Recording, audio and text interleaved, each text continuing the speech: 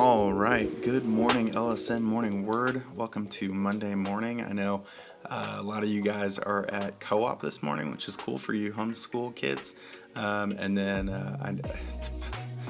so sorry for you guys that are public schoolers right now that are like in this like pseudo homeschool world where you're doing school at home, but your teachers are like destroying you with work. I don't know. I've heard some things that like people have like all these like crazy wild like really long breaks in the day, and then some people are like literally just getting destroyed from like 7 to 2 o'clock or something like that. So regardless, I'm just praying for you guys. I know that it's hard out there, and I know that you taking the time to listen to this podcast is a big deal.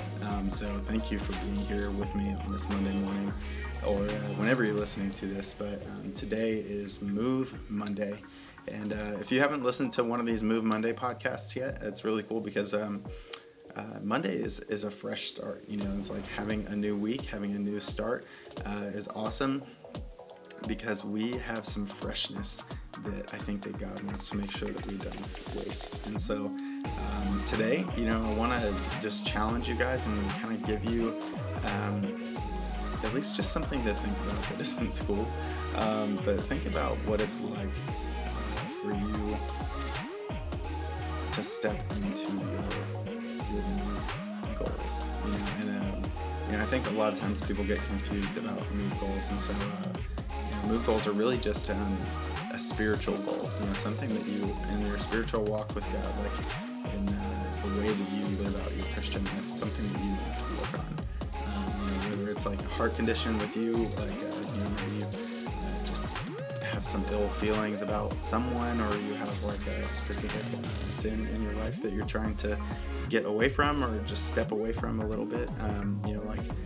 Those things they matter, and having a goal around stuff like that, it makes a difference. And so, today I want to like kind of give you this chance to, one, have a fresh start, have something that, like you can take all that stuff, like even if you completely messed up last week, even already this morning, use this moment to be a fresh start.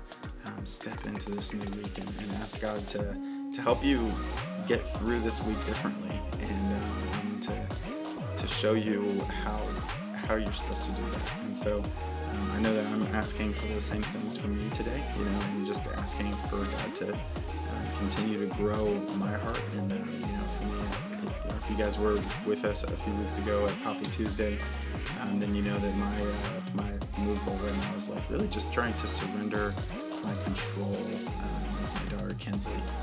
And it's something that she's 3 years old and she doesn't really talk yet, and so it's definitely a really interesting combination. And so with that, it's been interesting. It's different, and it's hard for me as a dad to not want that control.